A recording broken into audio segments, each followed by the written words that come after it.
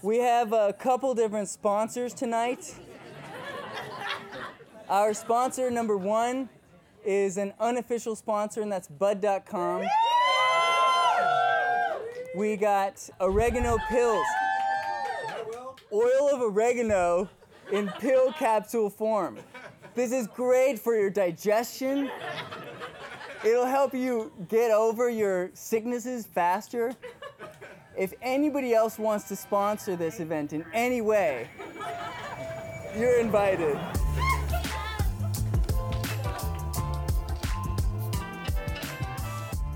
This is Stone Talks, the dankest podcast on the web.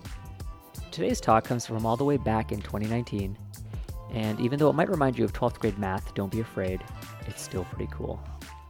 Joey Anderson talks about transcendental contractions of the Taylor series expansion. One more time for good measure. Transcendental contractions of the Taylor series expansion. Whoa. This is one of our talks that's even better with the slides. So we invite you to take a look at the Stone Talks YouTube channel, and we'll share a link at the end of the episode. We're glad you're here. This is Joey Anderson!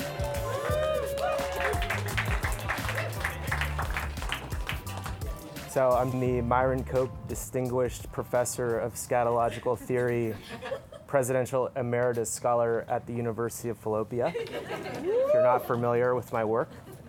And I gave a series of lectures that I kind of condensed into a talk that I'm going to give now called Transcendental Contractions of the Taylor Series Expansion.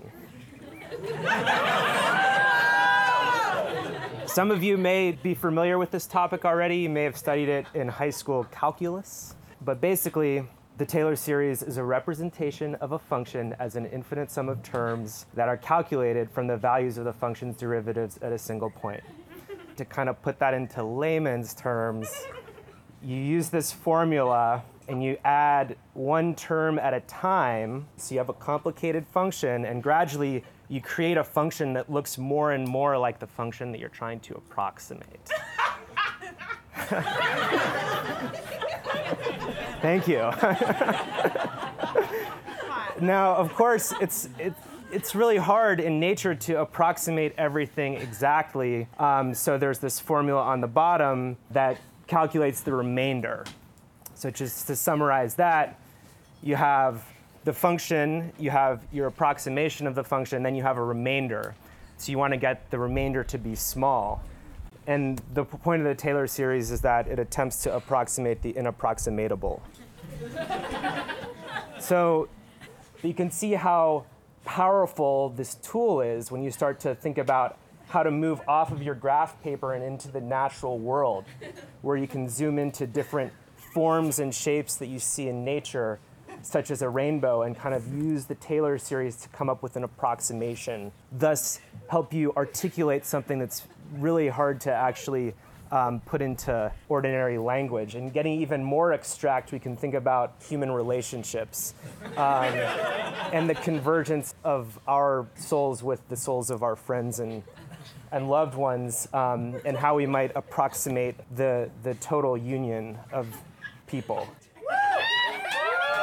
It's a complex world out there.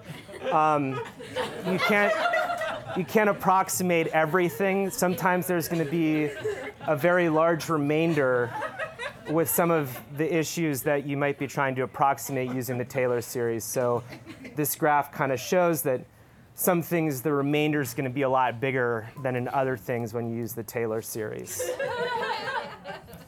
So just to wrap this up, life is a complex function. It's an incoherent sequence of actions and concept with varying remainders, some of which are incalculably large. I'm on Twitter, too.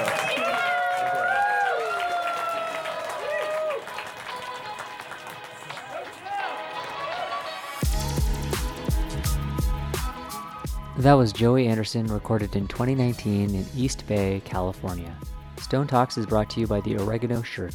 Music by Bonus Points. More info and links to the music and videos of talks at oreganoshirt.com.